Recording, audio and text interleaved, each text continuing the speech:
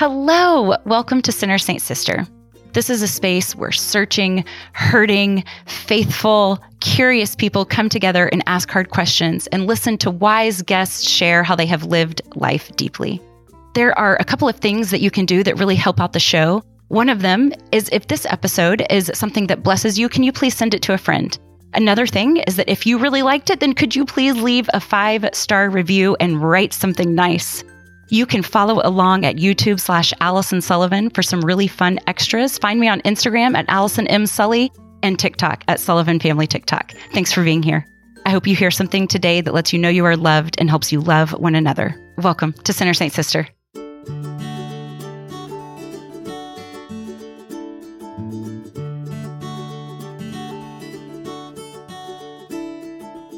The Paschal Mystery. It's a process of dying and rising.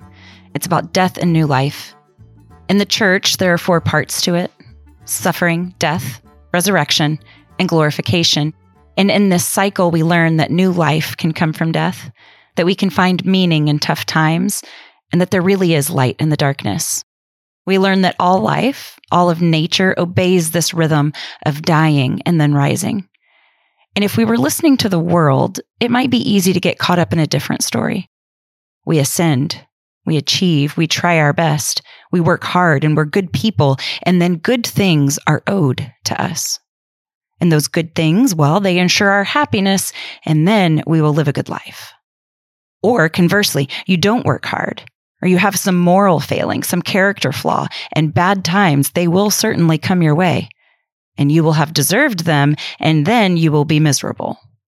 Now, we might buy into this story, but if we do, we need to be clear that it is not the Christian story that we have inherited. In fact, it's really bad theology. As Christians, we believe that the way up is down and that the first are last and that we are blessed when we mourn, that we lose our lives and find them. This is what it means to be countercultural. Christ's experience of suffering, death, and new life has forever changed us, and it has given us a different way of living. And if that's hard for us now, well, it was also hard for people in Jesus' day who saw him as a contradiction of terms, because if Jesus was Lord, well, then he couldn't be crucified. And if Jesus was crucified, well, then he couldn't be Lord. And it might seem tragic or absurd or ludicrous that dying becomes resurrection, but we hang our faith on it. We can be resistant to this message of death and new life, but death no longer has the last word, and Jesus proves this is true. This is the Paschal Mystery. My friend Kayla Craig is one of my favorite writers, and when I started considering why, I realized it wasn't only her beautiful essays, touching and detailed, but it was also her commitment to the hope in dying and the glory in rising.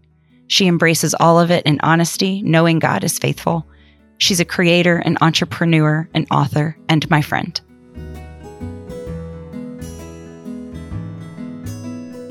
Hello, Kayla Craig. I am so happy that you're finally here. I feel like we've been trying to make this work for a while. And you are someone on the internet that I feel like I should have found much sooner. The way that you write and the way that you think and the way that you post, I am always met with you with like a feeling of relief. It's like there's this sigh that says, okay, I'm not alone here. And you might be, I don't know, like putting excellent words to a common hurt or a common frustration. You might be celebrating a simple joy or fierce love or something. Whatever the case, whatever it is that you're thinking, writing, praying about, it's always said in a way where it feels really accessible. Like even if the situation is a little bit different, it's deep but accessible. And in that space where you have created something, this common experience, it becomes really collective. And you are so good at creating a space where it feels like everyone belongs. And I'm so grateful that you're here. I wish I would have known about your work sooner, the second you started writing. But I really just found you within the last, 6 months or so, something like that. And it's been a goal of mine to have you on since that time. So I'm so glad that you're here. Welcome, welcome, welcome. Oh my gosh, that was such a gracious introduction. And the feeling is so mutual. We have had so many mutual connections and mutual Yes. friends, and our paths just didn't cross. And now it's like a treasure trove, and I'm catching up Yes. Love that. on all the good things that you're creating. So I'm really, really excited to chat today. Well, you have recently wrote a devotional. We're going to talk all about that. And I think that the topic that you've chosen, and then just like devotional in general, there's just going to be a lot of hopping off points from there. And so I'm excited about our conversation.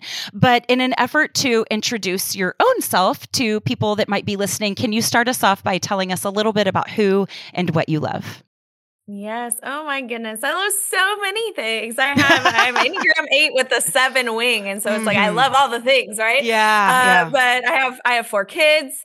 They're between the ages of 7 and 13. So we're kind of in different seasons right now with them. Yeah. 2 joined our family via adoption. I gave birth to 2. I love our hometown that we moved back to. My husband and I grew up here, and life took us other places, and we just kind of decided to put down roots here. I live in a former convent in Waterloo, Iowa, eastern Iowa, Yes. kind of a mid-sized town. And the Sisters of Mercy used to live here in the 50s and 60s. And so I feel like when we walked into this house, it's a big old house, and I just felt the sense of peace. So I love where we live. I love our neighborhood. It's very racially and socioeconomically diverse. And yeah, I love my husband. We've been married 15 years, and I love to write. I've always written in all sorts of different ways. My background's in journalism. And now I write kind of in the spiritual formation, prayers and liturgies world. And I'm so grateful not only that I get to write, but that I get to connect with real life people and try to share words that they can borrow for their actual lives. That's what I love the most. I'm having a blast. This is completely beside the point and an aside and not important at all, but I have a blast following you on Threads. Oh. I feel you are a threaded queen. I feel like you have just taken that platform and made it your own, and I'm loving it. I feel like when I'm on Threads, I'm like throwing a pebble into this like really like, I don't know, empty abyss. And it's like, anyone? Hello? But you're killing it there, and I love it. Oh my goodness. You know what? I feel that way too, but I just decided this is going to be a space where I just show up as my weird self. You know, like this is my personal space where I'm just going to be me and show up and come see. What may. And sometimes I just shout into the void and nothing happens. And other times it's like, oh yeah, me too. That was such a weird thing you said, Kayla, but I'm totally vibing on it. I love how we can like take each platform, because you're right. Like each platform gets a version of myself, you know? Yes. And I would say that TikTok is my favorite self, you know? And so Threads, I'm still kind of trying to figure out who that girl is. I don't quite know. Okay. Well, let's start off with every season sacred. And, like I said, I feel like there's a lot of places we can go here, and I love that. So you recently wrote this devotional, and I have a confession to make, and I don't mind confessing this to you because here's why. Because I feel like you'll resonate with this sentence. I hate being normal, but I hate feeling different. Okay, so there's that. Yes. Right? Okay. Yes. Okay. Yeah. Okay. Mm-hmm. Now, I know that I can say this to you. I don't like devotionals. Oh, me neither. Me neither. There's a reason why this book never says the word devotional in it. Yeah, that's right. Okay, so I'm sorry. I shouldn't say that. Okay, so. But you're right. It is. It's kind of for a devotional for people that wouldn't normally go for a devotional. Yes. So it's funny because I sat down to like write this, and it felt a little bit uncomfortable to say it. But then I was like, no, I know that I can say this to you. And the thing about devotionals, which this is clearly not, is that they seem preachy. They seem oversimplified. They don't ever leave quite enough room for my doubts or my certainties or my bad moods. And when I tell you that this is different, I want to put in all caps, in italics, bolded and underlined all of the ways to say this is so different. You leave so much room, and I'm certain that this is intentional. So can you tell us a little bit about what your goals were? Can you tell us a little bit about your process? Well, thank you for receiving it in that way, because that was really the hope. And as I was pitching it to my publisher, they were kind of like, well, we haven't really done anything like this before. Yeah. But I'm like, hear me out. I wanted to create something that cared for the soul of a parent in a way that felt applicable to our actual lives, right? That didn't turn away from the wondering and the pain and the lament and the injustice of the world, and also made space for awe and wonder and connection. And so Yeah. it's kind of a two-part book. It's split up into the 4 seasons, because I live in Iowa, right, where it's like 4 very distinct seasons. But if you don't live Congratulations, in a, by the way. yeah, that's totally okay. But it was just a way to kind of give some framework to the book. And there are no dates in it, which was really important to me, because I just feel like that's too much pressure. I don't have time for that. So we're split into the 4 seasons. Each season has a week. There are like 13 weeks in each kind of section. And then in those weeks, there's a reflection, which is kind of like a mini essay that follows a particular kind of timely theme. Then there are scripture references, if that feels like a resource to you to kind of look up on your own. There's a breath prayer. And all of that is for you, the parent. And then kind of based on those themes, there's a whole list of kind of connection questions or prompts that you can kind of tweak and borrow and make work for your family and whatever season of life you're in. And you don't have to gather around the table to do it. You can talk about it on the way to basketball practice, take one question per week and just think about it and talk about it. And then my first book, To Light Their Way, is a collection of prayers and liturgies from the perspective of a parent.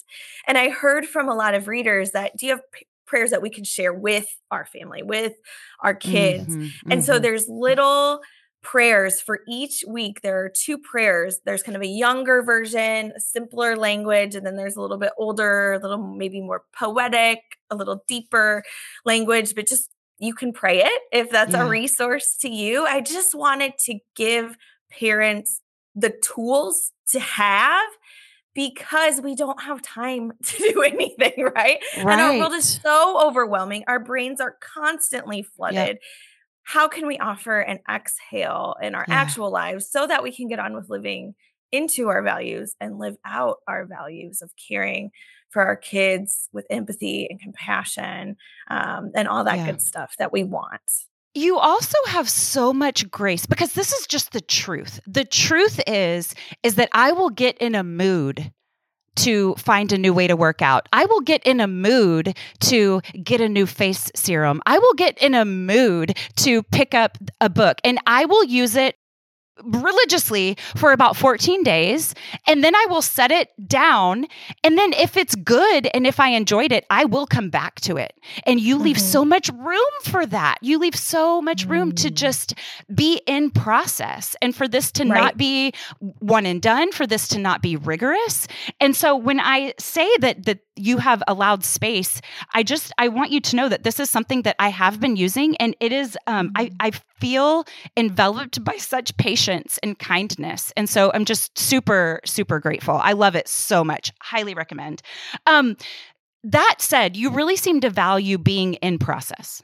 You are really comfortable, Kayla, with a messy middle and not in such a rush to find a tidy bow to stick on the top of something. And I think that this is so valuable because there are so many people reorienting right now.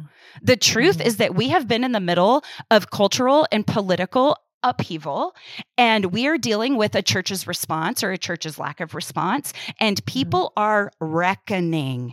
And so when we're trying to get our bearings in the midst of doubt, we need something like this, to be able to pick up and come back to without the pressure, without the expectation. Do you mind talking a little bit about honest doubt? You seem to value that, and maybe allowing room in our faith for good questions. Yeah, I'm so grateful that you felt that when you opened the book, because that was such a heart of mine and prayer of mine, that people, maybe they haven't been to church, maybe they had a hard experience in a faith community, whatever it is, maybe they're kind of untangling, like, what did I grow up learning? What do I believe now? What do I see in my own life? What do I see in scripture? Like, everybody is on a faith journey, right? It's not like this one and done choice and then we're smooth sailing. And so I wanted to create space for parents like me that are like, I want to pass on a faith to my kids, right? There are certain things that I do believe, like I do believe, in Christ. And yet I have a lot of questions in that. So how do I answer my kids' questions when they're really difficult and I don't even know this out for myself? And so I just wanted to create a space where curiosity is welcome, where you can feel affirmed that God is not worried about your doubts, that you can have questions and you can ask those questions with your kids and you can enter Yes. into that curiosity together. Yeah. I feel like that just even that idea of doubting, that's never permanent. It's like we always kind of tend to find our way back. And then once we found our back, we always tend to there's a wandering, right, to our spiritual, Yes. you mentioned the word journey, and that's just it. And so in that truth of this not being a path laid with certitudes, right? That there is this call to embrace the season. This is the season that I am in, and I can sit with it. So something is either always coming or going, right? And just like we know that an endless summer, would like scorch the earth, or a never-ending winter would produce nothing. We also know that these bad times aren't going to last forever, and we know that the good times aren't either. So I guess I'm just curious, what was it about seasons that captivated you enough to write about? What season are you in right now? How are you wintering? What's going on with you personally? Yeah, I love the rhythm of seasons. I reflected on when I was pregnant, it was in the winter, right? And I felt like winter was literally never going to end. It was snow, it was ice, it was gray, it was dark, it was sad. And then I had this baby, and I just look out the window and look at the tree, and the tree is barren. The tree is ice coated. And it felt like, is there anything happening under the surface? And then when I felt like I was most kind of giving up in my own mothering journey, these green sprouts started, bursting forth from these branches. And it's just this visual reminder for me that there's the cyclical nature of life, that there's the cyclical nature of seasons, right? That time is kind of this circle that we're constantly moving through, and that God meets us in that, and that our kids are in different seasons, that we're in different seasons of parenting. The parent that I am now is not the parent I was 5 years ago. And I hope is not the parent I'm going to be 5 years from now. Like I pray that I grow in wisdom and empathy and compassion and all of these different things. And so it's really interesting because we do have these rhythms of our days and of our lives, and professional seasons, personal seasons, parenting seasons. It's rich with imagery to pull from. And so I think that's why I gravitated toward it, because I wanted parents in a lot of different spaces to be able to find themselves, to find something that they resonated with on the page. And so for us, in the parenting zone that we're in right now, we have a 7th grader. That's our oldest. He's 13. And I need all the tips from you about parenting teenagers, because it is a totally different season. It really is. Absolutely.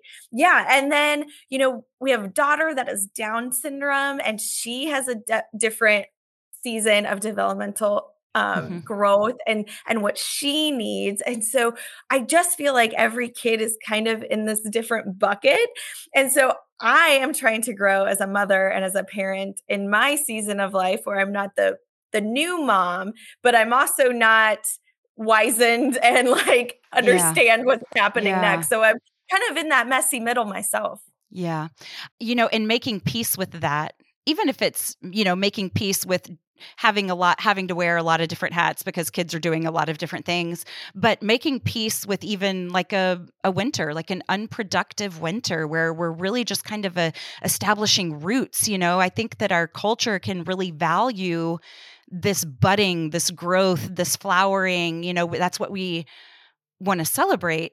But I think that we can make a mistake of easy meaning good and hard meaning bad, And so a lot of celebrating the season that we're in is kind of disrupting that bad equation. Yeah. Can you talk to us a little bit about a barren winter, the necessity of something that might not look the way that the world would be quick to celebrate? Yeah, I love Catherine May's book, Wintering. And I Yes. pull from some of that in the winter Mm-hmm. section of Every Season Sacred because it was such a balm to me as Yeah. I'm somebody that always feels like I need to be producing, that I need to be Yeah. thinking ahead. I'm so future oriented. And there's kind of this rooting down in winter where you are a little more contemplative. You are a little Yeah. more hibernating, and maybe our season of wintering is actually happening in the summer, but we Yeah. Right. Right. Right. ourselves are Of in, course. yeah, Yeah. kind of that season where that's not a bad thing. We wouldn't have spring if there wasn't, I'm not a botanist or a scientist, but there is life happening beyond what we Yeah. can see in the winter time. And we need Mm-hmm. those times of Yeah. rest and, of Sabbath. And maybe the Sabbath needs to be a whole season where we're just percolating or we're Yeah. just processing. Yeah. We're just letting ourselves feel our feelings, and sitting in that sadness is not a bad thing, like you Yeah. said. I know you and I have a lot of the same heroes, which, by the way, I want to ask you about one. Because you quote really amazing people that I was thrilled to see that we love a lot of the same people. But I know that we have read a lot and learned a lot about deconstruction, and any old person can deconstruct, can just tear something down recklessly, but it takes a lot of wisdom to reconstruct. And so I think that's what a lot of us are doing right now is we're reconstructing, but Mhm. a good portion of healthy reconstruction is making peace with the deconstruction. And so I was thinking about that, this deconstruction that people might, I don't know, want to roll their eyes at, or shame, it's not a Judas slipping away in the middle of the night moment. That's not what deconstruction Mhm. has to be. It's more of a Peter moment saying, to whom shall we go? Where else should we go? Mm. And so I like the reframe of that. This is a good, healthy thing. Winter does not have to Mm. be this, oh, well, let's just make peace with everything sucking right now. It's like, Yeah. but it's useful. But it's Right. useful. Right. We need it. We need it. Yeah.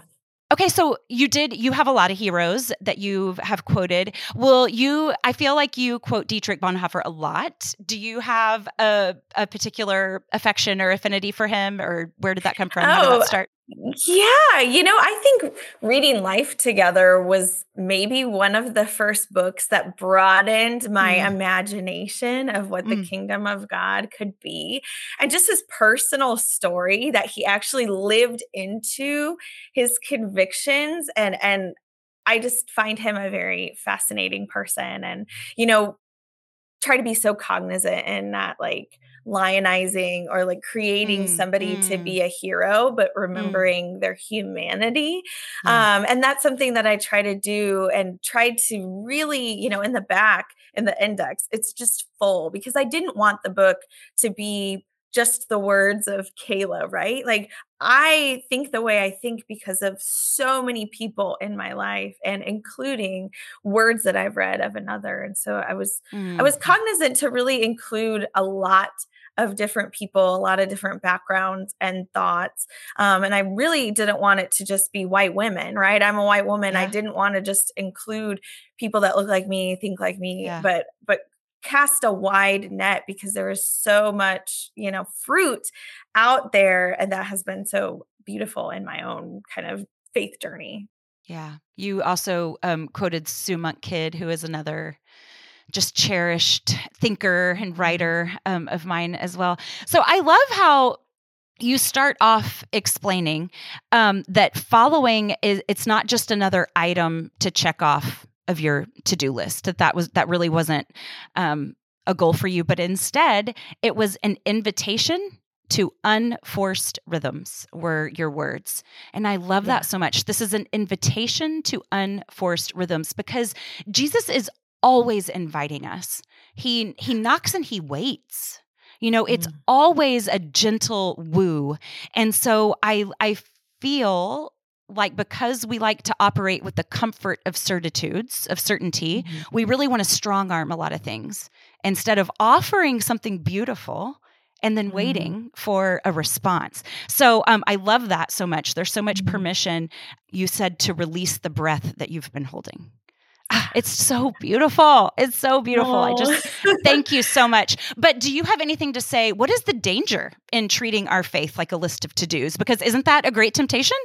Oh my gosh. Yeah. And then it leads to burnout, right? It leads to, just another thing I have to do. There is no kind of heart transformation, right? I say that prayer is this kind of ongoing conversation that we're having with the one that gives us each breath. And when we think of prayer, or we think of, spiritual conversation or reading scripture or whatever it is as just something to check off, we lose that kind of transformational ongoing conversation, because we all have really long to-do lists as it is, especially in like the thick of parenting. Yeah. So this is something that I hope takes something off of your shoulders, flip it open, use it when it works for you instead of just more things on top of your shoulders. I was thinking about, when I wanted to ask you this, I was thinking about to-do lists, and I was thinking about the motivation of them, because our faith should be this greatly personal thing. You're talking about this relationship, this ongoing conversation, and it should be super, super personal. But when we make a to-do list that is probably nothing more than a list of things to do and a list of things not to do, and when we reduce our faith to that, if we were to get real honest about that list, if we were to get real honest about the motives underneath it, I think that potentially this can become a tit for tat relationship with God, where it's like, if I do these things, then you will answer with these things that I want. And so we get into this bargaining with God that falls so short of the intimacy that we need, that He's longing for. Yeah. So when you think about a holy rhythm, and when you think about the benefits of, I don't know, I just think there's something so, there's a better word than romantic that you would be able to find, but of just a slipping away, just slipping away for space and silence. How has space and silence enhanced your motherhood, or shaped your motherhood, or even been a challenge in your motherhood? Yeah. I think when I hear you talking, it's so good. I think of like intimacy, right? And sneaking away doesn't look like maybe getting up at 5 a.m. and lighting a candle. And your house is just this like den of peace and zen, right? Like, that's great if you could do that and that works for you. But for me, like, mornings are chaos. My life is loud. My brain is loud. The scrolling I do is not helping me. It's causing more noise in my soul and in my mind and in my spirit, right?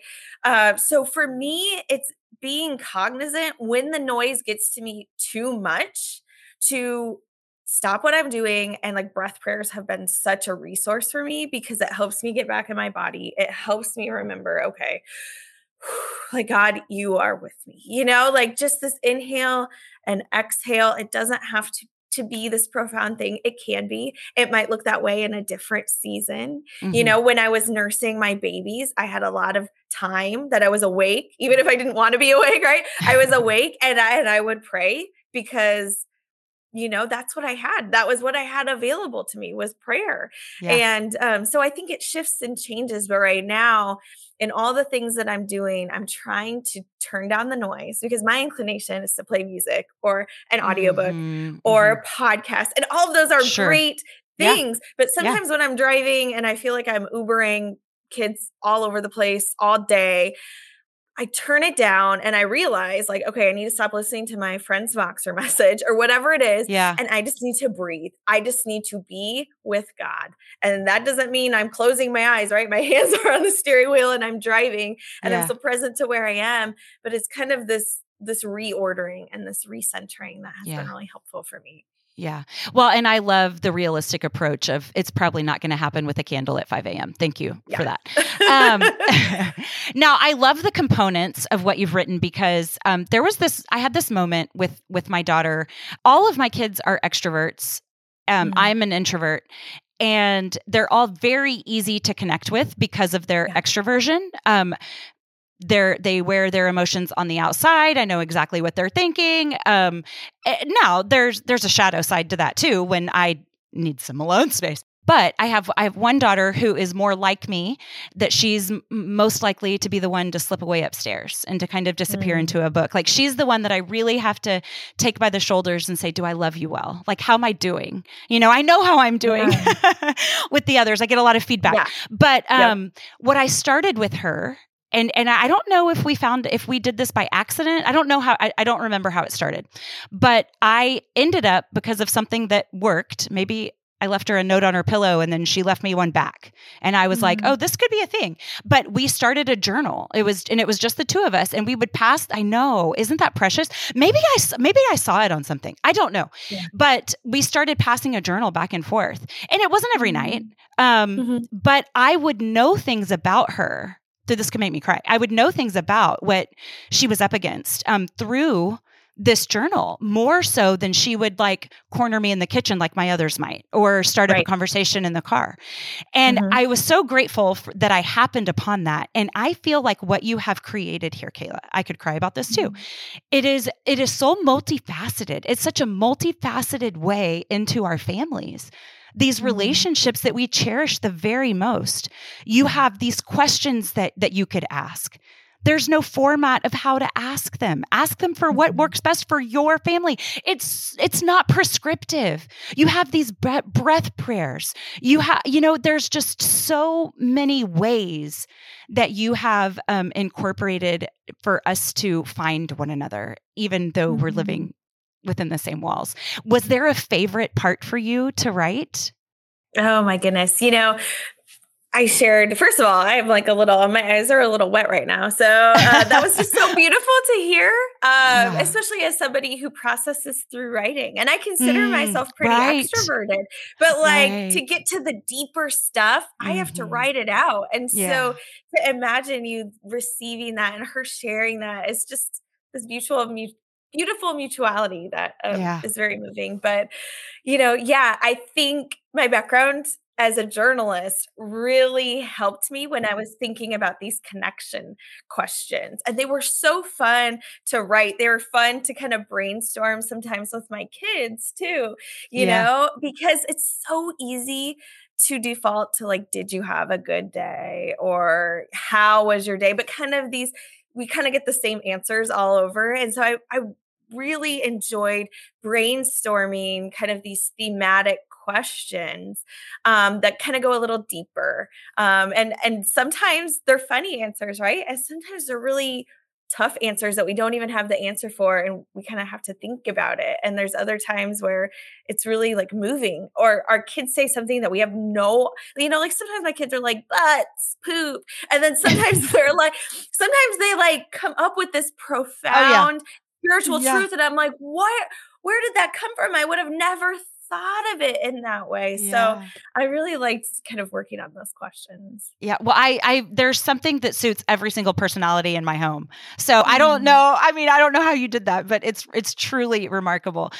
Before I want to finish with what you're hopeful for. I know that we just started a new year, and I love how you kind of buck that too. Like, hey, we're starting this new year, and this is like everybody thinks it's their time to be a different person, and yet we're still us. And so, but I do want to know what you're hopeful for. I usually close interviews with that question, whether it's the new year or not. But before we do, what's going on? And like, do you feel, given all the multiple personalities, when we're raising big families, all of our kids are so different. And I know that you are a parent of a kid with disabilities, as am I, adoptive and biological. And so there's just a lot going on in one home. Do you, I know that through, you process through writing, as you've mentioned, you have a lot of tools for staying true to yourself, because as you serve all of these people, there is a call back to center in order to do that well.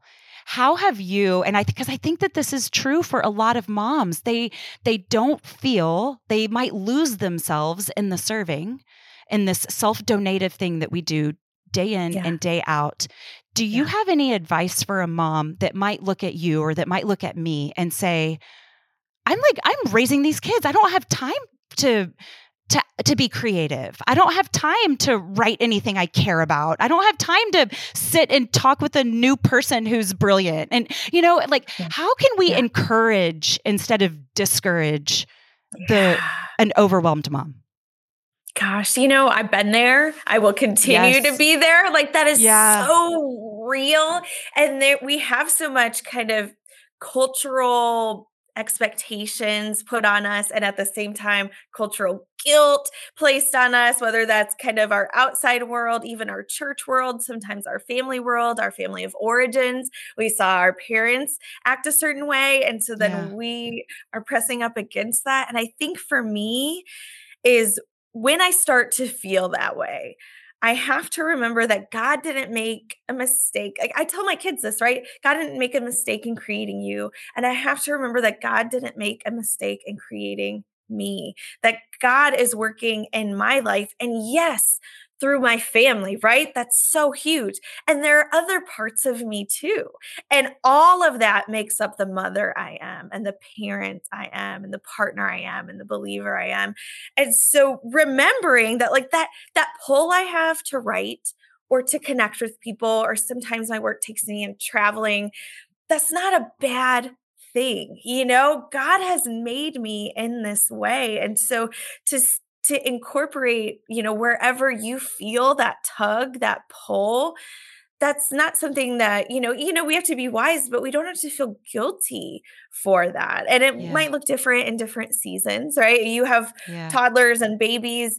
You're probably not going to have a lot of extra margin, but giving yourself space, even within that, to do something for yourself, whether that's like emotionally, mentally, professionally, spiritually, for your body, whatever it is, that's good. And that is making you a more present, more connected parent for your kids. And it's important for your kids to see you doing that. Yeah.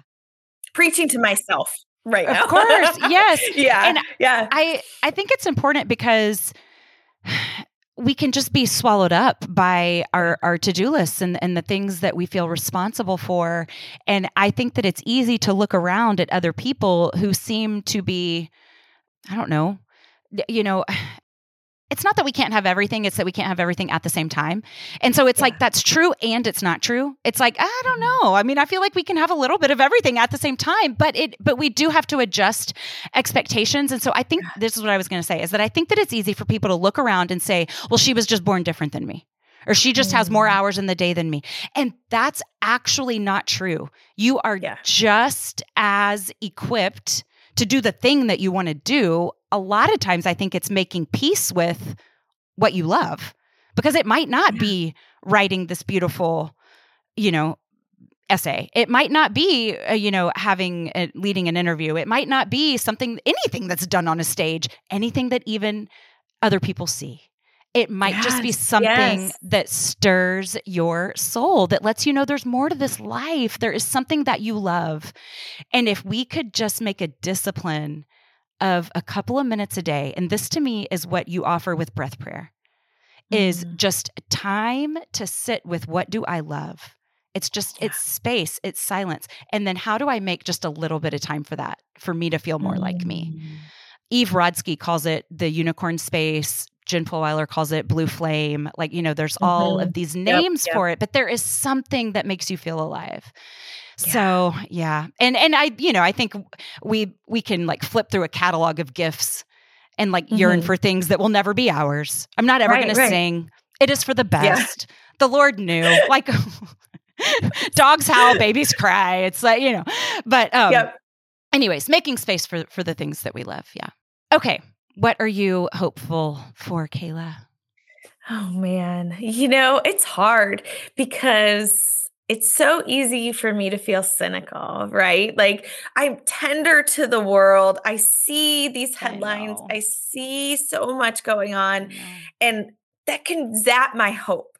Yeah. And yet I Yeah. feel like I'm like grasping hope with like the most stubborn, tightened like fist that I can. And I'm so stubborn in hope that there can be spaces of belonging, in my Yeah. home Mm. for my kids, for Mhm. myself. I'm stubborn in hope that we can work toward a flourishing for all, and it Mm. starts small and it looks small. And I'm involved with kind of different community organizations because I've realized that Yeah. is where maybe I can get these glimmers of hope. I can Yeah. work towards something where people are cared for and taken care of. And yeah, so I think that gives me hope, is that there can always be more belonging. There Yeah. can always be, more spaces of welcome, and that Mm. gives me hope. Thank you. I love that word belonging so much. It's so important. I offering a godly belonging where people are incorporated, and I have felt so helpless when it comes to headlines, so helpless. Yeah. And I am right along with you. The only thing I know to do is to reach out to my community. And so we have a lot of similarities that way. I love that about you. You feel like just Mhm. a kindred spirit. How can we follow you? What do you have next? What's coming up? How can we support you? Give us some marching orders, please, Kayla. I love this. I have loved this conversation so You're much, so truly. lovely. So listen, I have family in Iowa, Oh, and you do? I am making you see me. Okay, yes, I'm please. forcing a date is what just happened. Yes, I am willingly accepting that. I am praying about my next book. Okay. I am hopeful. Yeah, I just keep imagining that a billboard is going to be flashing and it's going to tell me which direction to go. But I'm making peace with, I just have to follow these little Yeah. breadcrumbs, right? And Yeah. and see where the spirit is leading. So I'm excited about that. This year I started something called Year of Breath, which is an invitation for parents weekly. There's weekly editions that I'm writing, and you get them every Sunday morning. And there's kind of a reflection, a breath prayer, some reflection prompts for you, and then kind of a communal community element. And, I've been writing on the internet for years. And so I wanted to create something that I felt like might be worth somebody, Yeah. if it worked for them to pay into, right? I wanted to create something where it's like, if you have the margin and the space and you can join us, that it would be something for your soul. And so it's a paid community, $8 a month. But I always tell people, if that doesn't work for you, reach out to me and we will get a Yeah. scholarship for you. But Hmm. I really enjoyed working on them. It holds me accountable. It gives me an intentional rhythm because I can often Yeah. be unmoored, And so I'm writing that. That's kaylacraig.substack.com, Excellent. weekly newsletter. And I'm on Hmm. Instagram, liturgies for parents. And then my personal account is Kayla_Craig. And like you said, I'm really weird and random on Threads. Highly recommend the threads too. In addition, But yeah. yeah. And then KaylaCraig.com is where you can go for all of that. And my books are To Light Their Way and Every Season Sacred. Every season's sacred. Everybody go buy two and give it to a friend. Give it to a mom friend. Thank you so much, Kayla. I appreciate your space in the world and how you spur others on, how you offer encouragement and hope, especially when things look bleak. I am so grateful for your bright light, and I pray that you never quit writing. I am such a fan, and I'm glad to say friend now. Thank you so much for coming on. Thank you so much. This was wonderful. See you soon.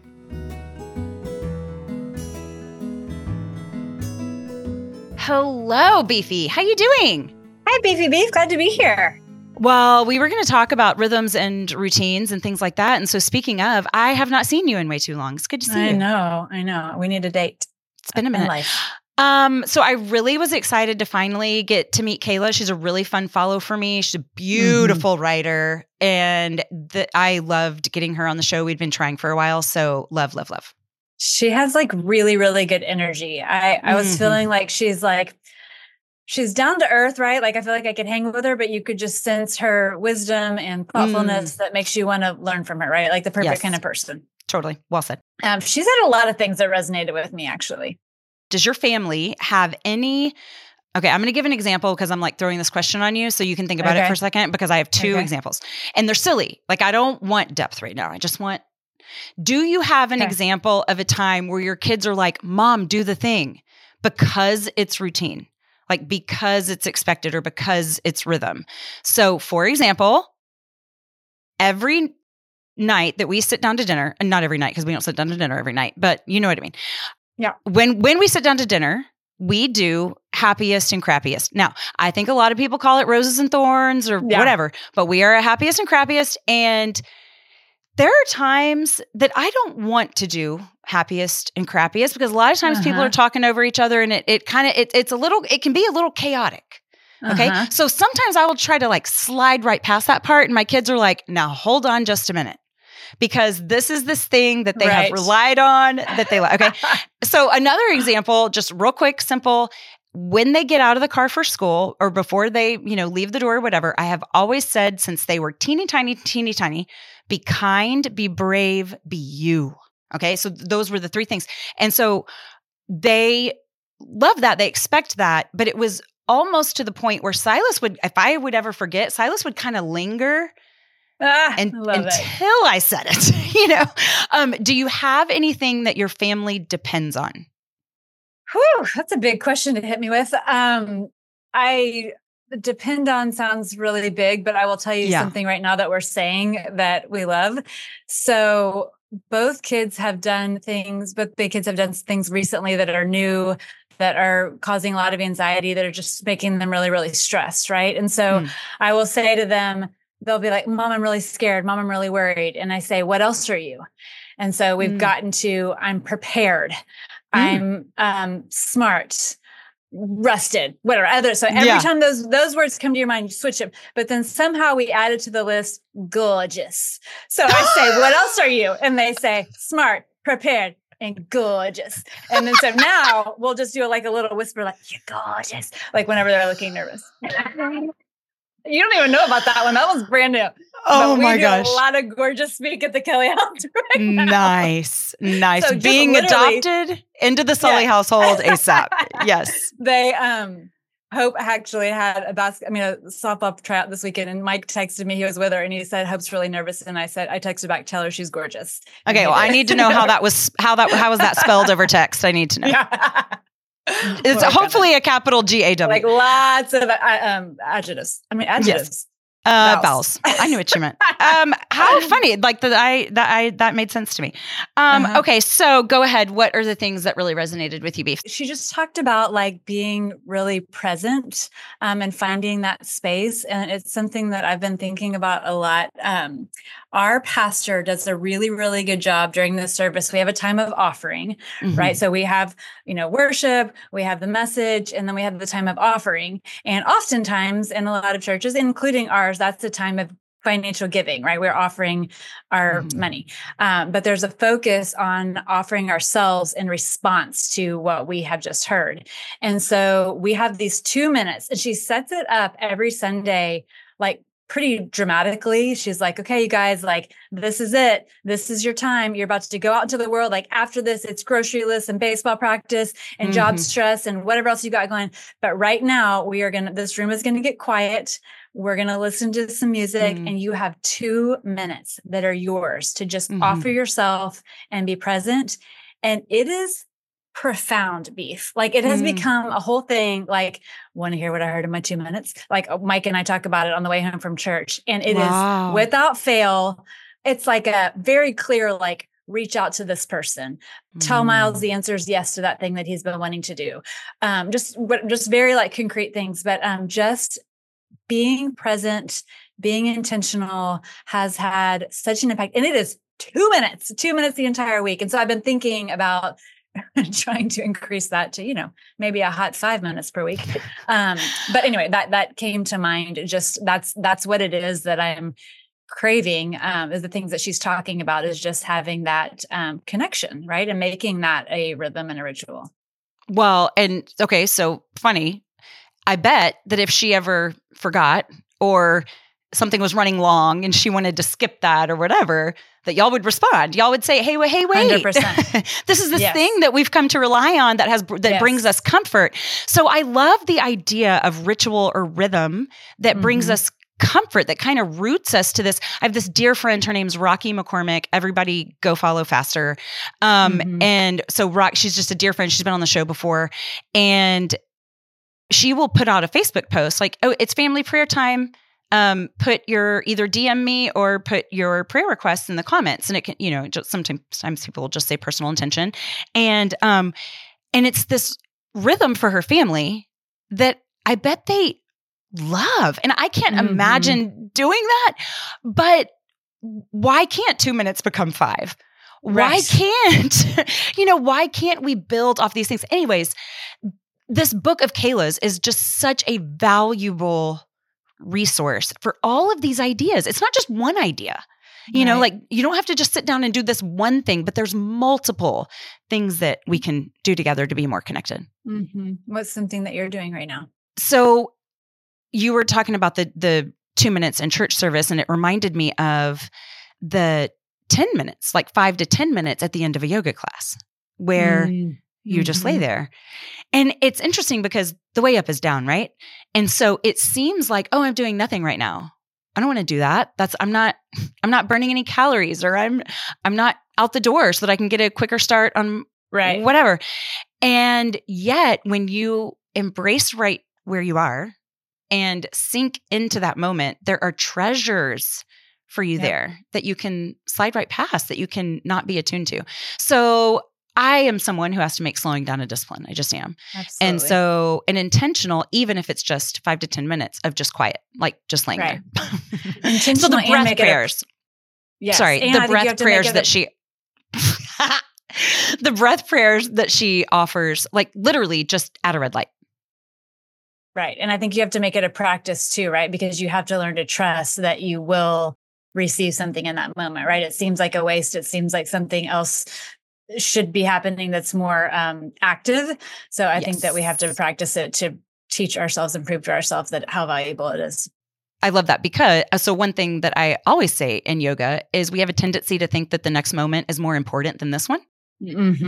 And we have to sink right where we are because it's the only thing we can effectively change.